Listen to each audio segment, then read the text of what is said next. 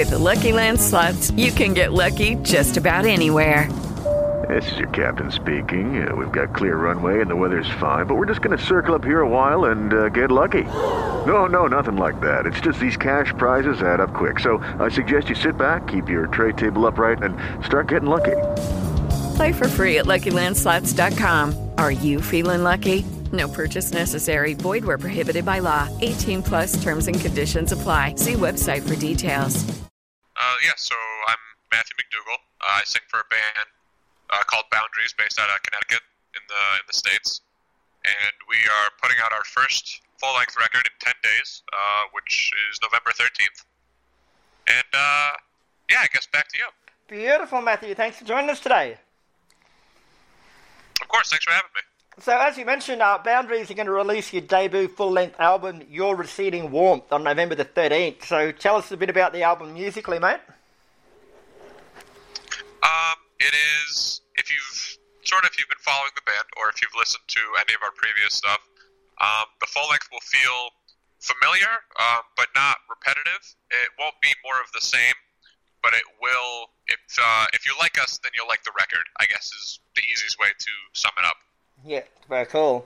And what goals did you have going into the album, and did you manage to achieve them? We definitely wanted it to not get boring.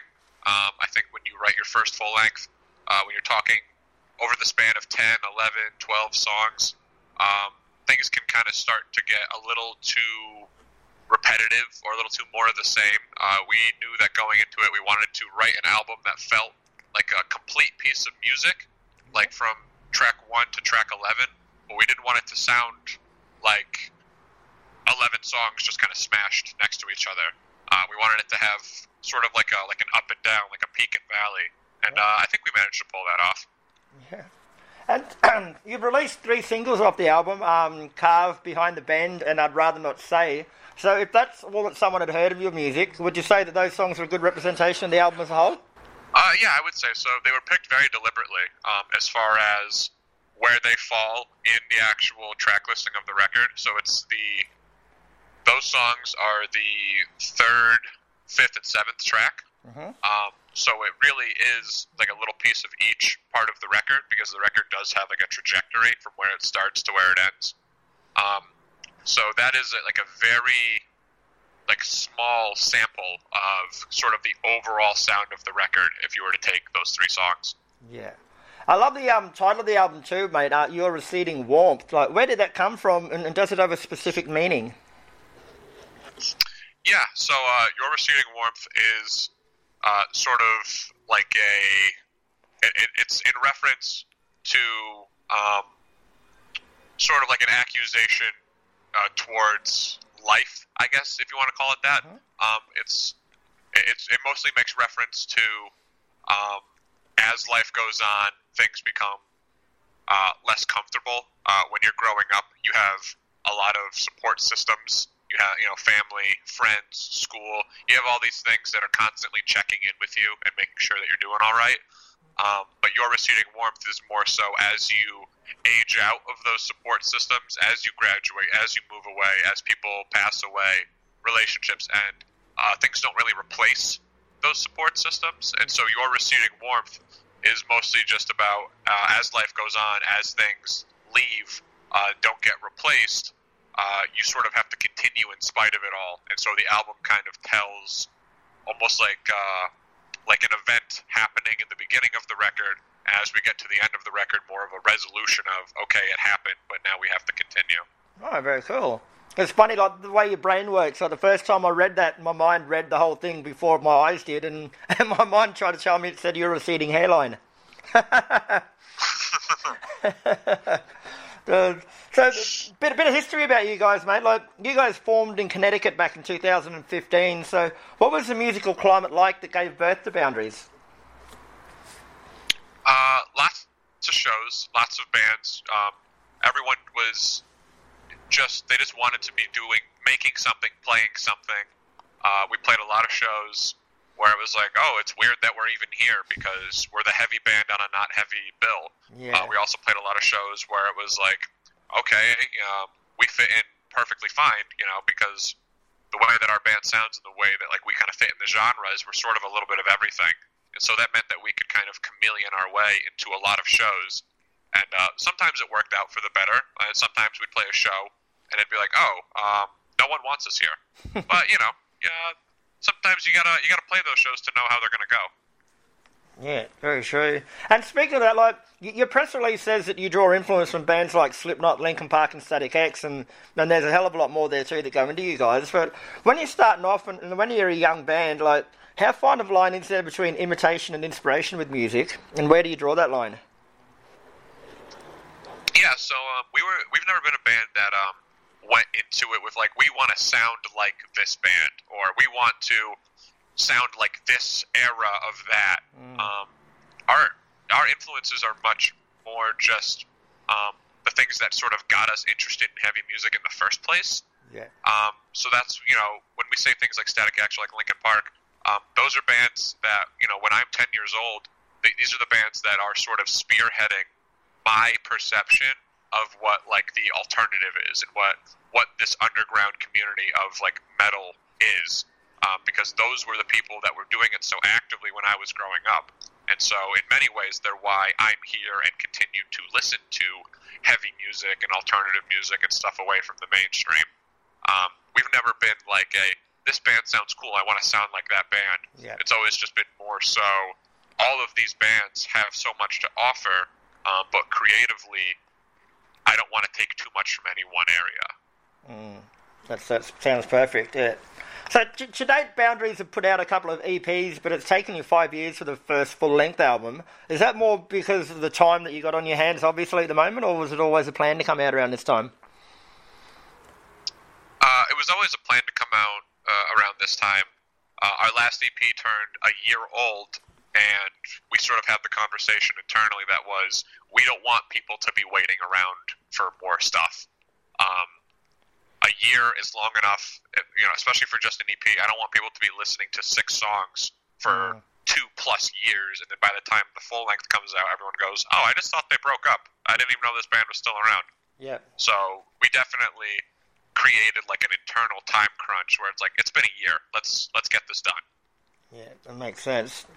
And it's fair to say that COVID's fucked the world over musically everywhere. But as a band, how specifically has it impacted Boundaries? It definitely delayed the record coming out because now it's coming out close to the end of the year when this was supposed to be more of like a August, maybe July type of release. The record's been done, recorded in full since last November. Wow. Is when we went into the studio. And then by the time we did like mixes and got like notes and all that, and we got listens, we were all happy with the way it sounded.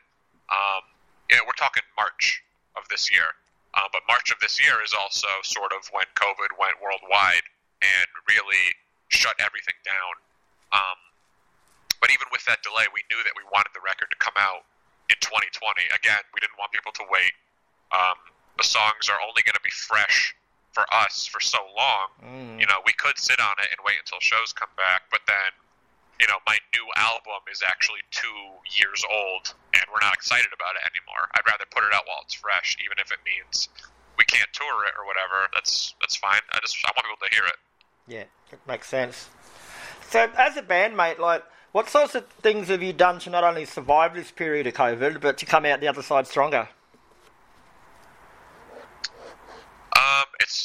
It's left a lot of free time to sort of brainstorm how we wanted to handle our release, which songs we wanted to put out, how we wanted to release them, whether we wanted to do them like through a publication or a website, or if we wanted to do it ourselves. We got a lot of time to brainstorm how we wanted to handle our music videos. So there's, it's 70 or 80% negative. But there was the small positive of, because none of us, for a lot of these past 8 months haven't really been working or haven't been filled with as many responsibilities regarding school or any other thing that we typically would be, we were allowed to really hone in on how we wanted to handle this release. And so sort of anything we wanted to do, we've been able to do. Yeah, Very cool. All right, mate. Well, before we go, we're starting a new thing here at Heavy. We're going to be starting a monthly Spotify playlist of the bands that we interview. So could I ask you to give me 3 songs, one of your own, one song that's influenced you highly as a musician, and one song from a band that maybe people over here haven't heard of and they should? Yeah, sure thing.